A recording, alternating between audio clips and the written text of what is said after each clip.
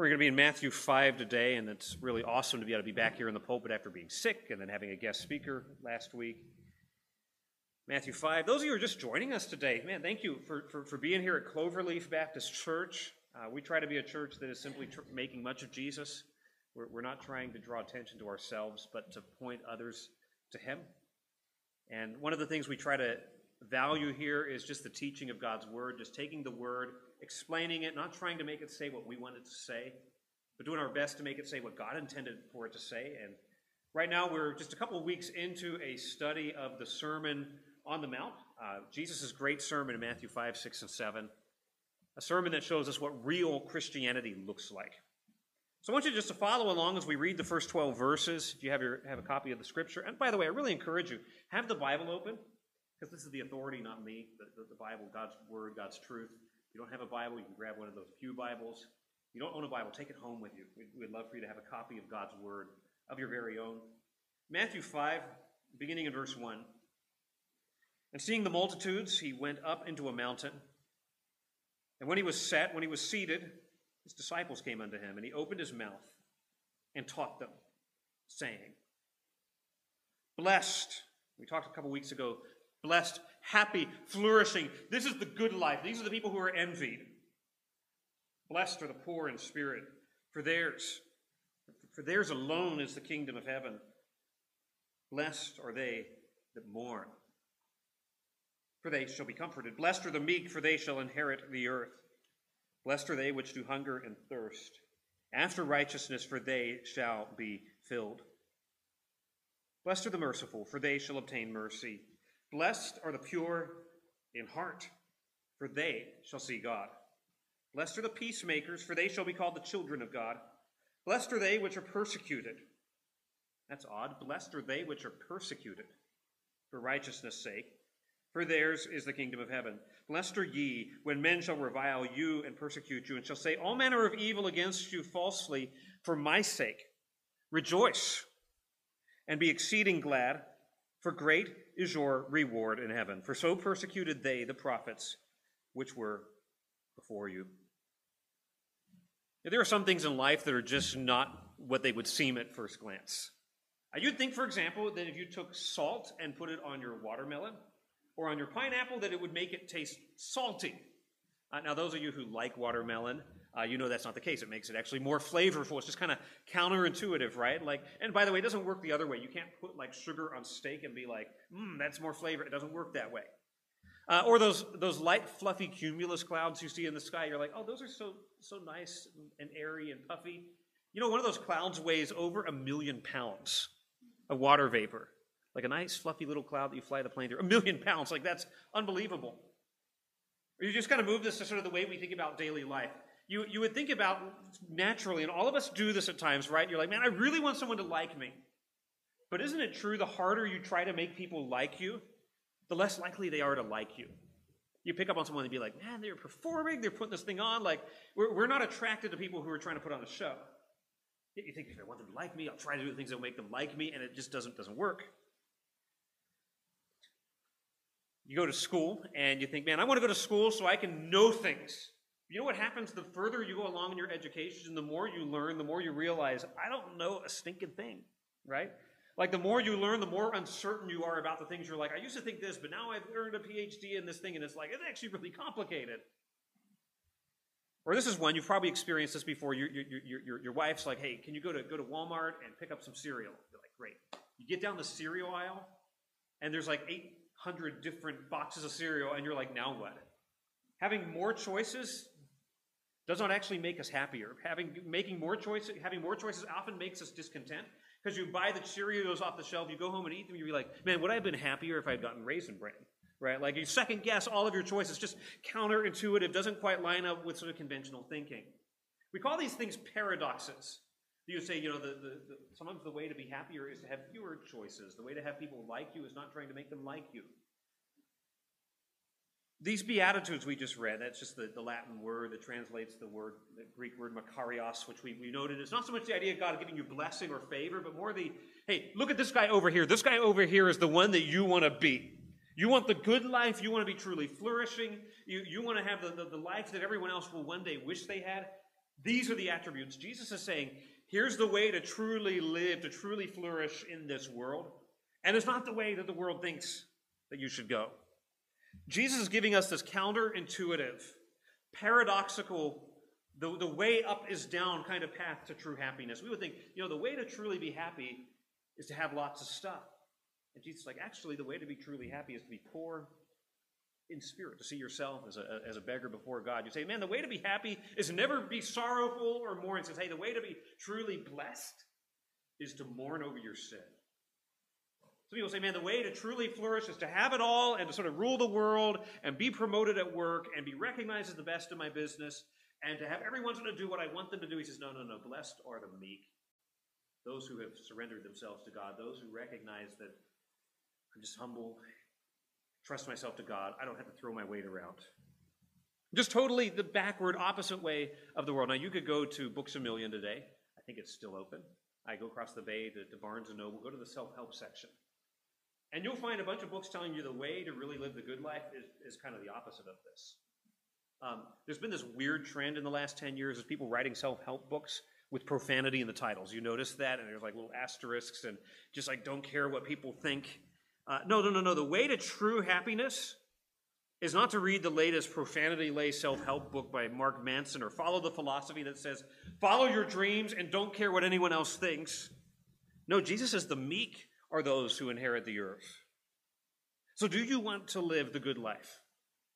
Like really, seriously, do you want to live the truly good life? Do you really want to flourish and have true, lasting, eternal happiness? Listen, the reality is all of us do. Every decision we make is driven by that goal. Like nobody makes a decision to be like, I want to be miserable. Even decisions are like, that seems to make you miserable. People are still looking for something. Well, Jesus is laying out the blueprint, and he's saying, here it is. He's not just saying, you ought to live this way. You're like, hey, yes, sir, I'll do it. And just grit my teeth. He's saying, not only should you live this way, but this is the best way to live. Not only ought you to live this way, but this is good. It's not only right, but it's beneficial and it's beautiful and it is attractive. He is commending this to us to say, here is the truly good life, and it's not what you think it is. So what's going on in the Beatitudes? Jesus is laying out 8 characteristics. Notice these are not 8 actions. He's not saying, hey, here's 8 steps. Here's 8 things to sort of do one time in your life, and that'll be the good life. He's saying, here are 8 things that ought to define you. Your character, who you really are. Remember who Jesus is speaking. There's the Pharisees, the hypocrites, who had sort of reduced piety to a list of rules, of boxes that you check. Jesus is like, this is not a check the box. This is about character. About seeing yourself as poor in spirit, about being one who is a mourner, seeing one who responds to sin in a certain way. 8 characteristics. So we looked a couple weeks ago at the first 4 and noted they primarily deal with our relationship with God. Remember how the 10 Commandments, the first set, deal with the vertical relationship, and the second set deal with the horizontal? Jesus is doing something similar here with the Beatitudes. It's like my relationship with God, I need to see myself as a spiritual beggar. By the way, that means the rest of the Sermon on the Mount cannot be a path to works salvation. The very first statement out of Jesus' mouth is you can't do this yourself. You're not bringing anything to the table. You've got to come humbly and need a grace. Mourning over sin, being humble, treasuring righteousness. And then we get the second set of 4, which primarily are displayed in our relationships with other people. Now, I'll just note a couple things about the structure. Notice the first one in verse 3. Blessed are the poor in spirit, for theirs is what? The kingdom of heaven. Now look at the 8th one in verse 10. Blessed are they which are persecuted for righteousness' sake, for theirs is the kingdom of heaven. This is sort of the bookends, beginning and ending the same way, to say these are the values that define those who possess the kingdom. In other words, this is what a genuine Christian looks like. Now notice this as well. The 4th one, verse 6, blessed are they which hunger and thirst after what? Righteousness. Circle that word if you like to circle words, for they shall be filled. Look at the last one in verse 10. Blessed are they which are persecuted for righteousness' sake. So here's what we got. We got 2 sets of 4. Okay, the 4th one of set number 1 ends with mentioning righteousness, and the 4th set of the second group ends with talking about righteousness. The first one talks about having the kingdom, and the last one talks about having the kingdom. So we're getting 2 panels. This is very structured. Jesus is not just coming up being like, let's see, blessed are the poor in spirit, and let's see no, this is very structured, very deliberate. There is a flow to this. There's a reason why we're splitting this into 2 messages, and it's not just because I didn't finish last time. So let's dive in here with the second set of values. We looked at the ones about the vertical relationship with God. Now here's what they're going to look like in the horizontal relationships with others. God cares about what we do and what we are. He cares about the vertical relationship and the horizontal. Both need to be there. So what does the truly blessed, truly flourishing, the person whose life is envied, the good life? Jesus says, blessed are the merciful, the person who is compassionate. Okay, we're looking at verse 7. Blessed are the merciful, for they shall obtain mercy. What is mercy? It's being concerned about people in their need. Okay, so the need might be physical, the need might be spiritual, but your heart going out to them. It's related to the idea of compassion. So compassion is sort of you see someone who is hurting on the side of the road. Compassion is like, oh, man, I hurt for them. Mercy is going the next step to say, I'm going to do something about it. It's related to the idea of grace. These are really complementary terms. Some people want to split them apart too much. I think they really overlap. Grace is sort of the idea of favor, addressing people in their guilt. Mercy is this kindness that moves towards people in their suffering and in their sin. And you want to see what mercy looks like. It's none other than the Lord Jesus Christ. His entire life and ministry was marked by mercy. We see Jesus, he heals the sick. He doesn't run away from them being like, oh, they're under God's judgment. No, he moves towards the sick. He goes and he lays his hands on lepers that everyone else would have been like, oh, they're lepers, stay away from them. He eats with sinners, with publicans. He's willing to put his own reputation out there where people are like, oh, Jesus, you're hanging out with publicans and sinners. Aren't you condoning what they're doing? He's like, I'm here as a physician to heal the sick, to help those. He welcomes the outcasts, the prostitutes, the vile tax collectors, the gangsters of the day, the people who we would look at today. There's the drug addict on the side of the road. They flocked to Jesus and he welcomed them with open arms. Marked by mercy. And by the way, the Pharisees were not marked by mercy. Jesus says, God would rather have mercy than sacrifice. Quoting from Hosea 6, verse 6. All the way back in Micah 6:8, what does the Lord require of you? But to do justly, to love mercy, walk humbly with thy God. Jesus is not saying anything new here. He's saying God, the law of God, the point of the law of God was to show you what it looks like to love your neighbor as yourself, to show mercy. So mercy, it's more than feeling pity. We see Jesus being moved with compassion. He sees the multitudes, and then he does something about it. He gets up on a mountain and he preaches. He's meeting their real need. Later on, we see similar language. He sees the multitudes, and they're hungry, and he provides a meal. Both the spiritual needs and the physical needs being met. It's more than pity. It is pity that acts. It is a readiness to extend grace. It is a readiness to forgive those who wrong you. It's a readiness to move towards sin and suffering, not to run away from it. Mercy is sitting with Job in the ash heap and keeping your mouth shut. It's spending time in hospital rooms. It's holding someone while they weep. It's being there. Mercy is absorbing those harsh words that are said to you in anger and not retaliating. It's being sinned against repeatedly and yet forgiving. Now, I think it's worth noting that, notice what's right before and after this, because if that's all we had, to be merciful, just be merciful. Verse 6 says, blessed are they which do hunger and thirst after righteousness. Verse 8 says, blessed are the pure in heart, for they shall see God. Jesus is not saying, just be merciful and don't care about sin. Right? He's putting mercy right next to righteousness, right next to purity. This is a reminder that when we show mercy to someone, mercy never means downplaying someone's sin. Mercy is never saying, oh, it doesn't matter, that's fine. There's a difference, by the way, when somebody has wronged you and then they come and repent. Someone comes to you like, man, I said something harsh to you. It hurt. You were sinned against. You were sinned against. They come and say, I have sinned. Will you forgive me? You say, oh, that's fine. You're saying the sin didn't really matter. But when you say, I forgive you, you're saying, yes, you did sin against me. I'm acknowledging that, and I'm choosing to let the debt go. Mercy is not oh, it's fine, I don't care about sin. No, a mercy is I forgive you, recognizing that what you did really was wrong and it really did hurt, and I'm letting go of it anyway. So being merciful never means downplaying sin. Being merciful sometimes means meeting people in the middle of their sin. Sort of showing up, if you will, at the accident scene that sin has brought about. Not as the rubbernecker to be like, oh, let's see what happened over there, but as the paramedic to come and offer help. That's what mercy is. It's looking like Jesus. You might ask yourself, well, why should I do this? Why should I show mercy? It kind of goes against all of our natural inclinations. Being merciful goes against our natural inclination to be vengeful, to be bitter, to be unforgiving, to be judgmental. So a little later on in the sermon, Jesus will say, "Judge not, and you be not judged," one of his most famous utterances. The Pharisees were like that. They were really good at pointing out everyone's sin and really horrible about being forgiving and showing kindness, showing mercy. Let's be honest, it feels good sometimes to be wronged. Here's why. Somebody wronged me and I can claim the moral high ground and be like, "Oh, I've been wronged. I have the moral high ground. I'm a victim." It feels good to have that victim status. It feels good to withhold the forgiveness so you're sort of like, that person's wronged me, and I'm going to hold on to what they've done like a loaded gun that I can use whenever I need it. Feels good, right? It gives me a sense of being like I'm better than that person who did that thing to me. Self-righteousness and a lack of mercy go hand in hand. When I want to be like, man, I want to puff up my own self-righteousness, choosing to not forgive someone can make me feel really good because it puts me here and it leaves them there.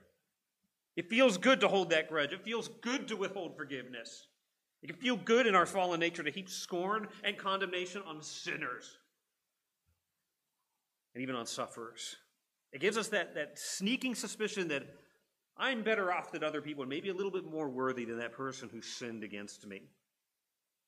So there's a good litmus test. Your spouse sins against you. I know maybe you've got a perfect marriage, this never happens, but you sin against your spouse sins against you. I think it happens to all of us. If you find yourself unforgiving towards them, being like, well, I'm going to not let them forget. I'll bring that back up in the next argument.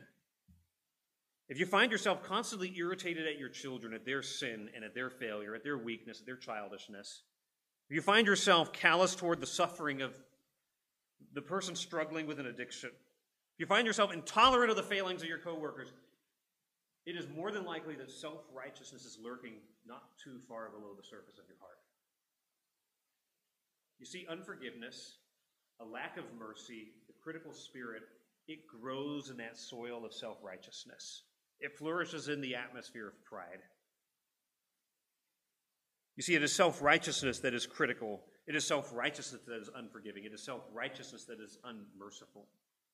In fact, self-righteousness is often harshest to sinners who sin in the way that I myself sin. The alcoholic will be most loudly condemning other alcoholics. The person with an impure heart will most loudly denounce those who struggle with sexual sin. D.A. Carson wrote this. He says, "It's generally true that the sinner who won't face up to his sin hates all other sinners." Ouch, right? Like, what are the sins I find myself most angrily reacting to in others? Step back and hold a mirror up and say, where is that sin manifesting itself in my life? It's a challenging question to ask. So what is the motivation? The motivation is not going to be my own righteousness. Remember I said a minute ago, these are laid out into 4 panels. Okay, this is the first of number, blessed are the merciful. What's the first one of the first panel? Blessed are the what? Poor in spirit. There's a clue here. The way that I'm going to show mercy, the motivation of showing mercy is realizing that I am what? Poor in spirit. When I see myself as a beggar who does not deserve anything from God, and yet he showered his mercy upon me, the more I see myself as a sinner who has obtained and received mercy that I did not deserve, the more readily I will show mercy to other people. I will best show grace to other people when I know that I myself am in need of God's grace. What happens to us as we forget that? We forget that I am nothing more than a beggar who came to this with empty pockets and empty hands.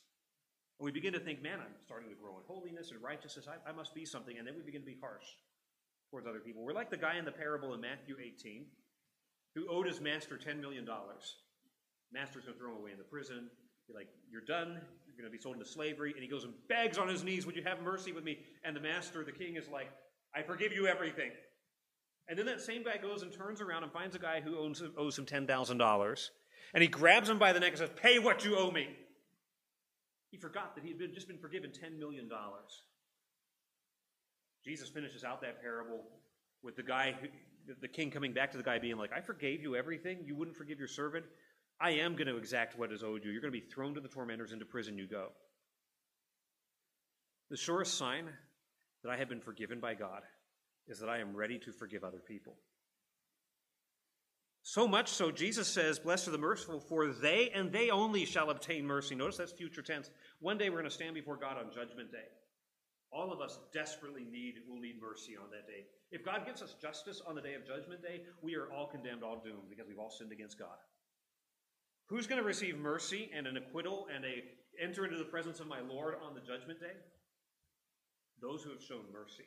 Now, let me be very careful. Jesus is not saying, show mercy, show mercy, show mercy, and you will now earn God's mercy and favor. That's not what he's saying. What he is saying is those who are citizens of his kingdom, those who have received mercy at conversion, will demonstrate that that is true by showing mercy to other people. So you could go to Ephesians 4:32. Be ye kind one to another, tender-hearted, forgiving one another, even as God, for Christ's sake, has forgiven you. This is showing mercy that arises out of God has forgiven me in Christ the moment I trusted him. And by his grace, he will forgive me on Judgment Day. So in the middle of my life will also be marked by mercy. But there is an implication here. If you find yourself harsh and critical and unforgiving and bitter and vengeful, Jesus is suggesting here that you will not obtain mercy on Judgment Day. To put it simply, you're not a Christian. Not because we're saved by showing mercy, but because mercy is a result of being saved. It's a challenging call for us to look into our hearts, to be like, God, is this manifesting itself in any way in my life? And I get we don't do this perfectly. There's times where we trip on our face, we fall back into our old sort of legalistic, critical ways. But one of the signs that you belong to God is you show mercy toward those who wrong you. There'll be mercy obtained on Judgment Day. Do you see yourself as a spiritual beggar? Do you see yourself as someone who needs God's mercy and therefore you are willing to show that mercy to other people? Am I gentle towards the backslidden? Am I welcoming to the truly repentant? Am I patient with the immature? Am I marked by the marks of a Christian or the marks of a hypocrite? But we move on to another one of these statements. Blessed, verse 8, are the pure in heart, for they shall see God. So not only is the good life marked by showing mercy and compassion, and by the way, that's counterintuitive. You're going to absorb a whole lot of wrongs you'll be taken advantage of. It's not going to be an easier life here and now, but man, experiencing God's mercy on that day is something else. Blessed, flourishing, happy are the pure in heart, for they shall see God. Saying the truly blessed, the truly happy, the truly flourishing person is, here's the word sincere, genuine, authentic, pure in heart. So what's the meaning here? The idea here of pure is being clean, being free of adulterating matter. The idea of having pure motives. I think there is a sense that he's talking about pure morals. He's going to talk later on about like look at a woman to lust after you committed adultery already in your heart, like the sinful morals in our hearts. But I think primarily he's thinking about the motives that we have. Why do we do what we do? Now, contrast this again with the Pharisees, because they're kind of the foil throughout the whole sermon. In Matthew 6, you'll say, look at the Pharisees. They go out and they pray on the street corners and make sure everybody sees them as they take up their place to pray. So they go out and they fast. And they disfigure their faces and they go around just all sad. And everyone's like, what's wrong? Oh, I'm fasting. Look how holy they are. And they go and give their money. The offering plate comes by and they lift the coins way up and drop them to come clinking down into the plate. Like it's all to be seen of men. Like they don't do their devotions unless they post it on Instagram. They don't give the gospel to anyone unless they go and talk about it. It's all about a performance. And rather than loving other people, they're using other people to get praise and to build up their own ego. That's why I say there is a horizontal dimension. Yes, pure in heart in relation to God, but also in relation to other people. Do I see people as a means for furthering my own popularity and fame? Or do I see people as individuals for whom Christ died, who I need to love and serve? Am I seeking people's praise? Or am I seeking God's glory? It says, blessed are the pure. Now notice, in heart. Pure in heart. This is something interior. This is the real you. The idea of heart is not the blood pumping your organ, the organ pumping your blood. It's not even the idea of emotions. Well, it's Valentine's Day and there's hearts everywhere, and we associate heart with emotion. The biblical idea of heart is neither the emotions nor the blood-pumping organ in your chest. The idea of heart is the real you. The real you, the what makes you tick. The seed of your motives of why am I ultimately doing what I do? It's about your values. Like, what is most truly important to me? Is it really praying to God because I want a relationship with him? Or is it praying to God so I can be seen as someone who is holy? That's the idea of the heart. It's your value system. It's your loves. It's your affections. In fact, Jesus in Matthew 15 makes the point that, you know what makes you evil? It's not the stuff outside of you. Okay, he says, not what you eat. It's not what comes into you. It's what comes out of your heart that makes you evil. So out of the heart comes adulteries. Out of the heart comes fornication. Out of the heart comes evil surmisings. Out of the heart comes hatred. Out of the heart comes murder. Out of the heart comes lying and deception. The greatest problem we face is not the culture around us, but the inclinations within us. All right? The sinful culture can do nothing for us if your heart is like in love with God. So sometimes people are like, man, we had this discussion in small group on Friday night, like, if I can get the kids to go to a good Christian college, that'll keep them walking with God. It might be the case. It can definitely be a great help. But often what happens, the kid graduates high school, goes off to university, rejects God, and they're like, oh no, the university made them lose their faith. No, actually what the university did was simply reveal what was already the inclination in the heart that was hidden, well hidden under the structures and around in the environment in which they were in.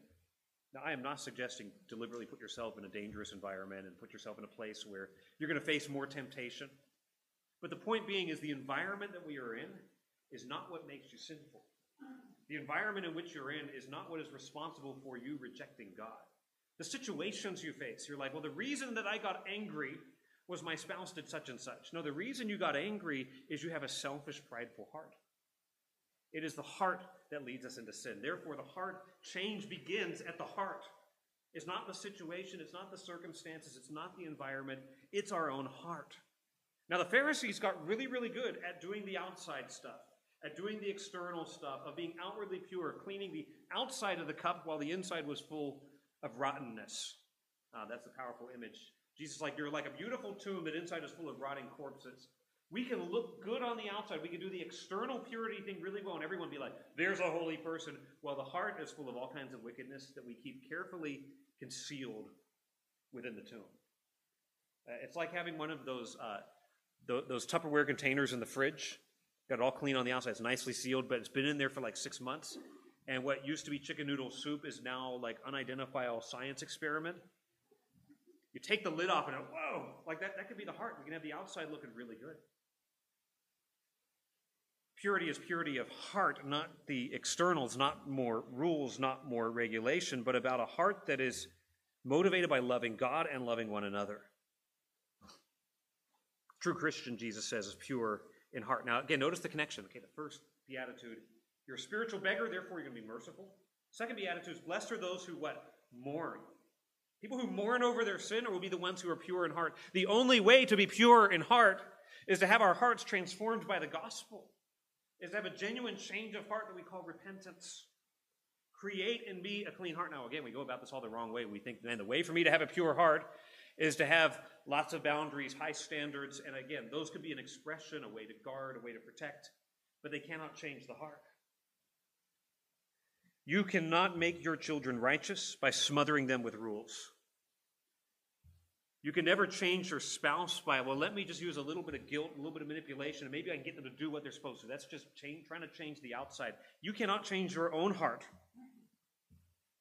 by trying to impose more strictures on the outside. The heart can only be changed by a work of the gospel, by a work of Jesus, by exposing ourselves to the glory of God. So we're talking about purity of heart. By the way, when you think about the Pharisees, you think, well, man, if only I could live back in the first century, there wouldn't be all of this temptation around me. You can't walk into the mall, but you see an ad that's kind of vile. You're living back in a day in the first century where people literally had fabric from here down to the floor, and yet Jesus had to say, if you look at a woman to lust after her, you've committed adultery already with her in your heart. The issue, the problem is the heart. It's not the culture. It's not the society. It's not the environment we're in. So here's kind of a litmus test. Say, am I pure in heart? Why do you do what you do? Is there any sense when you come to church being like, man, I sort of hope that people notice that I'm here, or that I'm going to sort of impress God by being here? Where does your mind wander when given the opportunity? If we were to project up on the screens here the thoughts, the fantasies, the longings of your heart just in the last week, Would it be consistent with the image that you're putting forward? Or would it be like, man, this is totally different? That's called hypocrisy, play acting. What do you secretly long for? Like, man, my life would be perfect if I had X. That's expressing the heart. Here's one. What would you do if you were guaranteed, number one, absolute success, and number two, complete anonymity? Like, I could do something, and I could do it really well. I could get away with it, and no one would ever know that I did it. Those are the things that lurk within our hearts. Blessed are the pure of heart, for they shall see God. Oh, to have a pure heart. Oh, to pray with David, create in me a clean heart, O God, and renew a right spirit within me. How do we get it? Well, I think we get it in the second half of the verse. Blessed are the pure in heart, for they shall see God. They shall see God. Now, this is kind of riffing on Psalm 24, asks the question of who will ascend into the hill of the Lord. This is those with clean hands and a pure heart, both externally and internally. So, okay, the motivation here is, do you want to see God and enter into his glory one day? Hebrews 12:14 makes a kind of scary statement. It says, follow peace with all men and holiness, without which no one will see God. So you better follow holiness and chase down holiness, because if you don't have holiness, you will never see God. Stunning statement. It says purity in heart is required if you're going to enter God's presence one day. We've got to have a new heart. We've got to have transformation. We've got to have a new birth.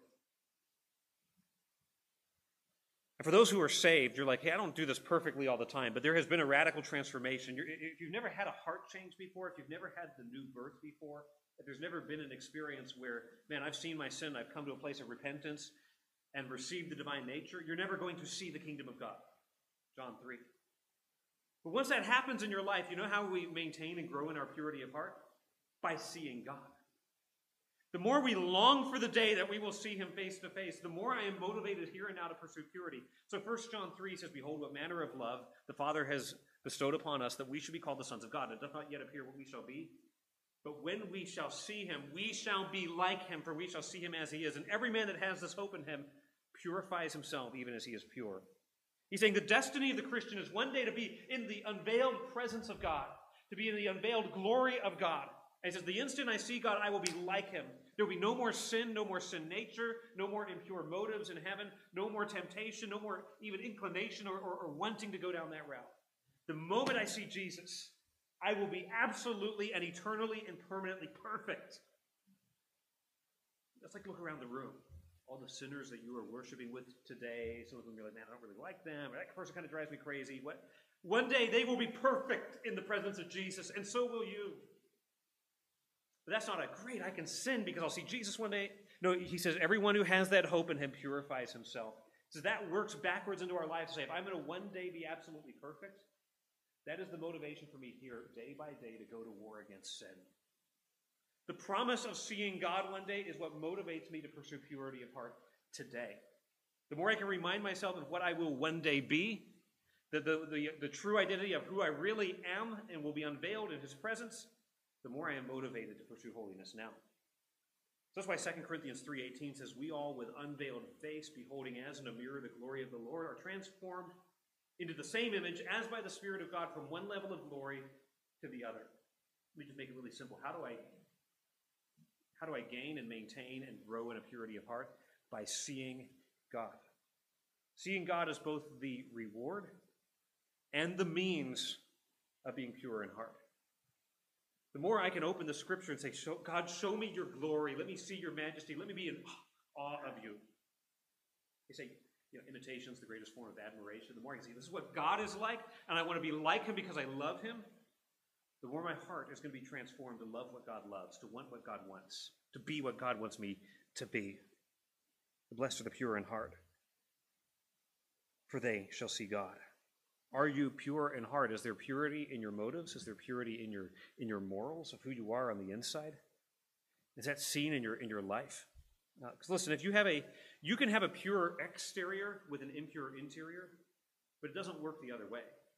If you have a pure heart, you will have a pure life, because everything we do comes from the heart. Sometimes people will be like, oh, I know that person did such and such, but they have a good heart. Like, actually, no, if you did this thing, you don't have a pure heart, because what you do is a reflection of who you are. Do you have a pure heart?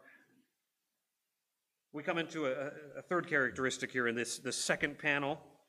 The truly blessed, the truly happy person is not only pure in heart, but they're a peacemaker. Look at verse 9. Blessed are the peacemakers, for they shall be called the children of God. Word here that's used only one time in the entire New Testament. Matthew takes the word for peace, the word to do or to make, and puts them together. Someone who brings about peace. The truly blessed, the truly happy person is not the person who just kind of retreats and lives on their own. Some people are like, man, the ideal life, the good life is to be like in a cabin by a lake by myself and nobody bothers me, no cell phone, no internet. That's the good life. People, they're the problem. Jesus is like, the really good life actually means getting involved in the middle of people's mess.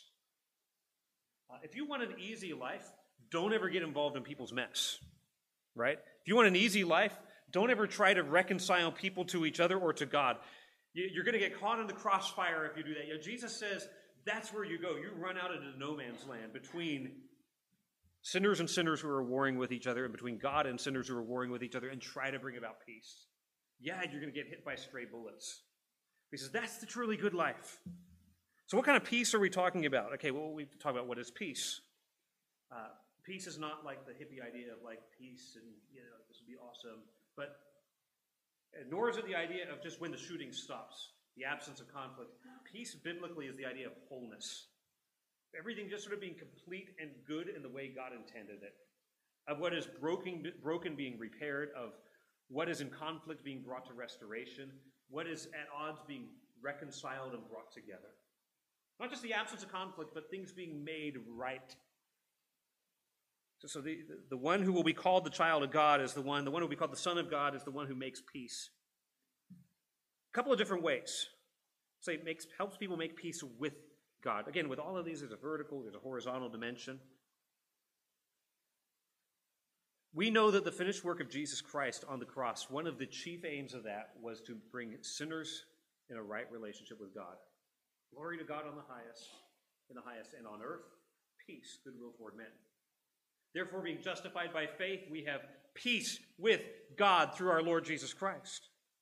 Colossians 1:20 through 22 says that one of the aims of Jesus dying on the cross was to reconcile us to God, right? To say, here's sinners who hate God. Here's sinners who are at war with God. Here's sinners who are in rebellion against God.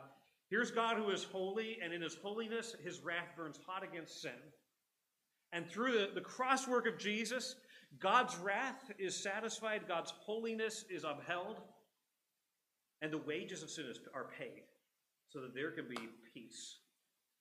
There can be a right relationship between God and sinners. So what's a peacemaker? Well, we're not dying on the cross for people's sins. Rather, we're the ones who are taking that message of peace, and we're going out and saying, hear ye, there is a message from the King. He is offering amnesty and citizenship to all the rebels if they will acknowledge their wrongdoing and bow the knee to him. Going into enemy territory with this, under this white flag of truce to declare a message of forgiveness to people who previously, or maybe even right now, still hate God. To be a peacemaker is not to be an appeaser, okay? This is not a Neville Chamberlain coming back from Munich with, I've come with peace for all time. But rather, this is saying sin has been paid for. We're not minimizing sin. Sin's been paid for, and there is a relationship that can be there between God and man. And this peace is not just God rolling over and playing dead. No, not at all. This is peace that was won by the blood of Jesus Christ. So a peacemaker is one who declares the message of reconciliation. So Paul in 2 Corinthians 5, verse 18, he says, all things are of God who has reconciled us to himself. Okay, so we've been brought into a right relationship with God by Jesus Christ, and has given to us the ministry of reconciliation. Namely, to wit, that God was in Christ reconciling the world unto himself, not imputing their trespasses unto them, and hath committed unto us the word, the message of reconciliation. Okay, you're a Christian here today. God has entrusted into your hands, not just our and this vague, all of us together, your hands, this message of peace and reconciliation that needs to be declared to people whose lives are out of sorts with God. So who are you sharing the gospel with? Right, blessed are the peacemakers, people who go and help people make peace with God. Who are you giving the gospel to? Who do you know in your life? Maybe even where you're taking notes, write down just one name. Like, there's one person I know who doesn't have a right relationship with God. Just write down one name. And understand God has put you in their life to bring the message of reconciliation. The same message that God used to bring you into a right relationship with him, you can turn around and give to someone else. That's hard. I value the relationship too much. They're a family member, and it'll make, like, Thanksgiving's going to be really awkward. Someone's eternal soul is on the line. And Jesus positively says, if you want to be the truly good life, it's not just sitting back being like, you know what they believe is none of my business, and I'm just going to keep it. No, the truly good life is pressing in to say, here's God, here's you. Let me show you how you can have a relationship with him, how this can be restored, and you can have peace with God. Maybe it's as simple as, okay, March 31st is Easter Sunday. There's someone you're like, can you just come to church with me? Yeah, you're taking a risk there because the message might be super weird. You're like, people like the singing, and it's just like, this is different. People might think I'm a weirdo being part of this crazy church here. But they can also come and be with God's people and hear the message of the gospel sung and preached and read. And God might just work in their hearts to plant that seed that you can follow up on and see them come to faith in Jesus Christ. Crazier things have happened before. But it's not just peace with God that we're declaring. It is peace like God. Peace with other people. Ephesians 2 makes another point. The same crosswork of Jesus that reconciles me to God reconciles us to each other. He takes Jews and Gentiles, boom, puts them in the same body, and is like, y'all get along because Jesus died for both of you. The Christian does not just share the gospel. The Christian goes about doing all that he can to bring about peace between other human beings. So one of the texts that Brian read says, the truly good life is the guy who seeks peace and ensues it. He goes about trying to bring about peace. Romans says, as much as lies within you, live what? Peaceably with all men.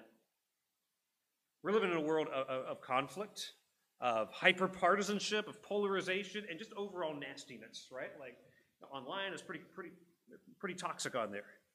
And in the middle of that, Christians are not to be like, well, let's just give them as good as they've given us. No, Christians come back and say, we're going to be the ones to bring the temperature down 10 degrees in the room.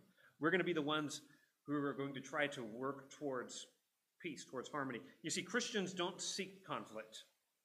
We don't. Christians don't start fights, don't nurse grudges, don't troll the opposition. Don't go out of the way to be like, we're going to own the libs, name call, or fuel feuds. Instead, Christians are marked by an eagerness to bring about reconciliation with other people, even those you strongly disagree with. Not by giving up your principles, but by seeking to be reconciled. After all, Paul does say, as much as lies within you, live peaceably with all men. There's going to be some things that you're like, I've done everything I can. They refuse to live peaceably with me. That's on them, not you. That's why Jesus later on in Matthew 5 says, agree with your adversary quickly while you're in the way with him. And try to reconcile. That's why Jesus at the end of Matthew 5 says, it's not an eye for an eye or a tooth for a tooth, but rather it is to love your enemies, verse 44, to bless them that curse you, to do good to them that hate you, to pray for them which despitefully use you and persecute you. Notice that you may be the children of your Father which is in heaven.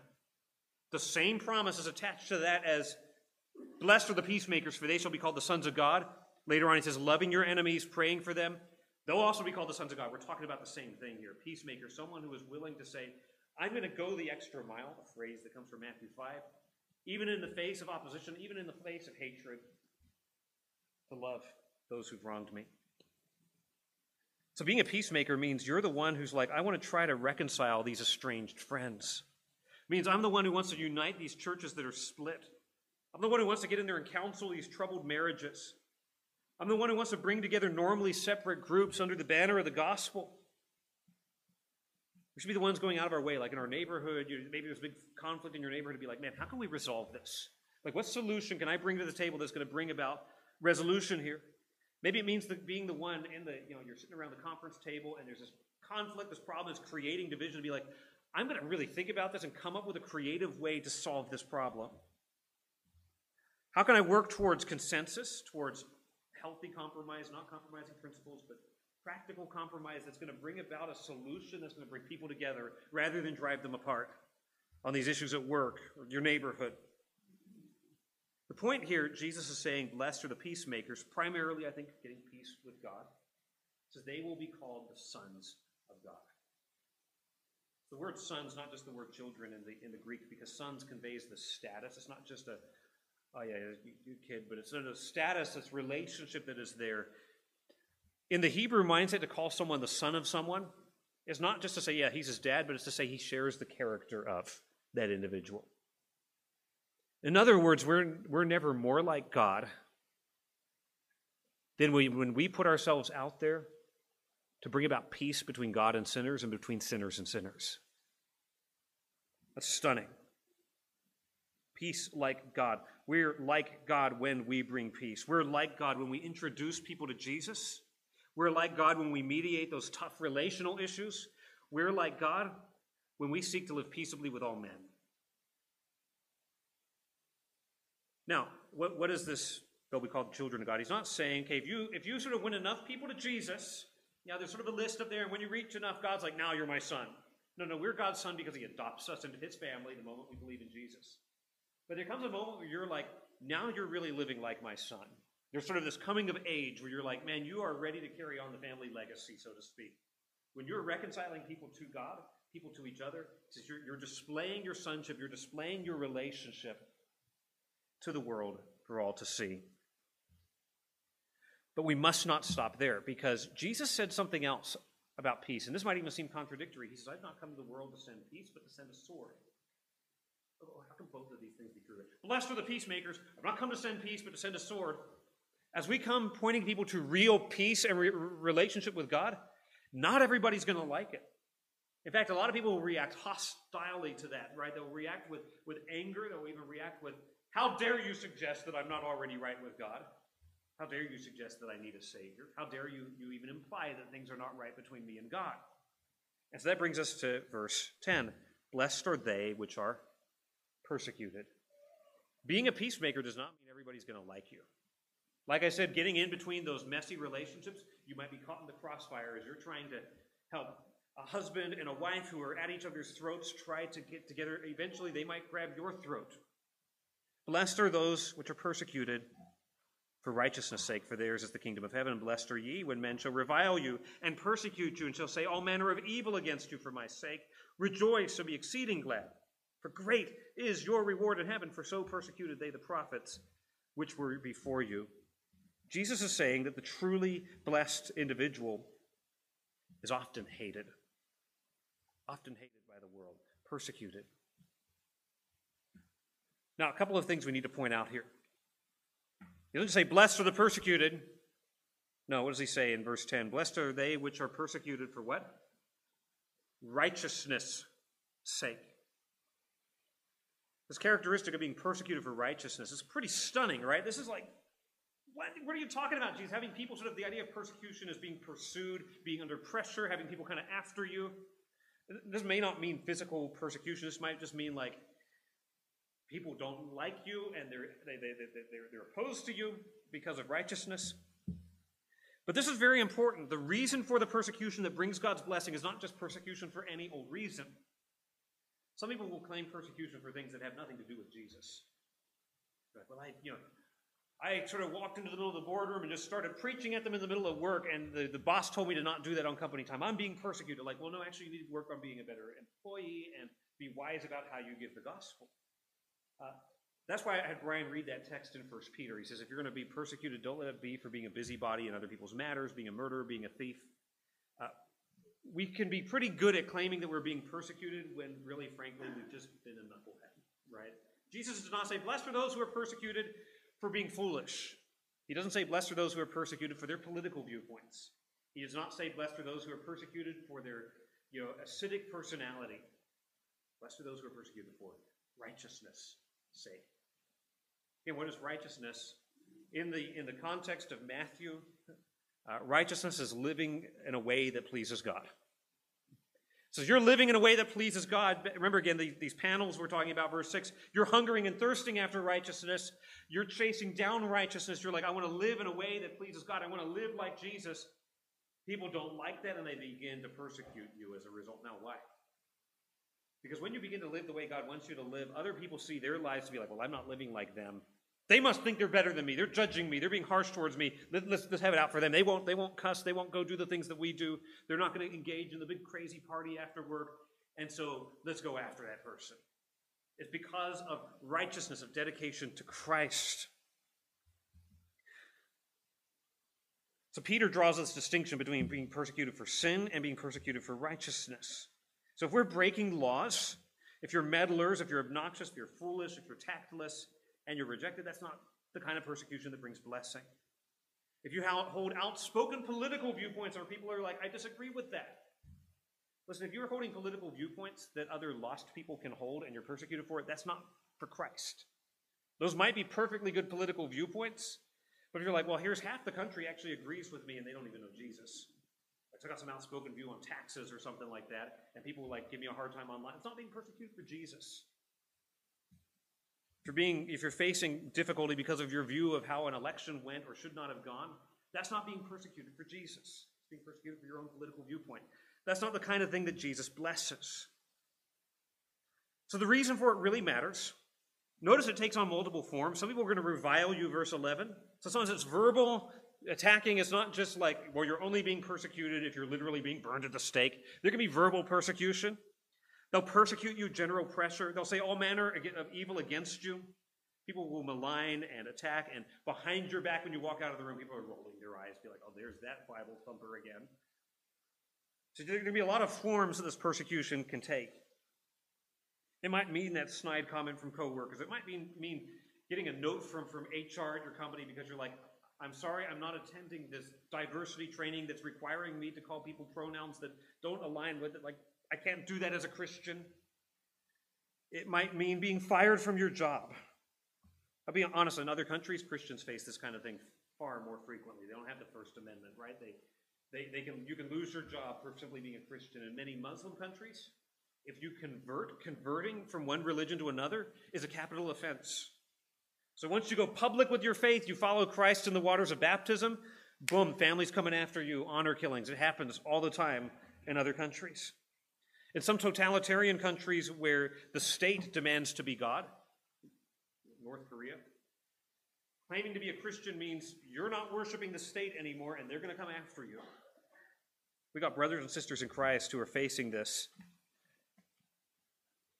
in ways that you and I never will. The point being, this can be expressed in a lot of different ways. But here's the point I want to land on. For theirs is the kingdom of heaven. The ones who are persecuted, the ones who are willing to suffer for what they believe, for the one they know. Notice again verse 11, blessed are ye when men shall revile you, persecute you, say all manner against you falsely, for my sake. So it's not just for general Christian morality's sake, but because of your allegiance to Jesus specifically. It says when that happens, you're like the prophets they persecuted beforehand. It says when that happens, you can be guaranteed great reward in heaven, and you have this certainty, this encouragement of knowing mine is the kingdom of heaven. Now, how does this work? Again, it's not if you're persecuted enough, if you get 10 people to say something nasty against you for being a Christian, then you'll go to heaven. That's not what Jesus is saying. What he is saying is this. Let me put it this way. What kind of person is willing to be persecuted for what they believe? The answer is someone who really believes it. Right? What kind of person is willing to be persecuted for what they believe? Someone who really treasures it and values it. Listen, there's some things that I believe that I would not be willing to lose my job over. Like, you know what? Whatever. It doesn't matter that much to me. What this is saying is those who are persecuted for righteousness' sake, for Jesus' sake, is saying there are some things that not only do I believe, but I believe them to be of infinite value that I'm willing to lay my life down for them. Wow, that is a powerful testimony that you truly know Christ. It means that you have come across the pearl of great price and saying, I'm willing to give up everything to have this. I've seen Jesus and say, Jesus is so worthy and so beautiful and so glorious. I'm willing to turn my back on my sin. I'm willing to turn my back on everything if I can just have Jesus. And I'm willing to suffer for it.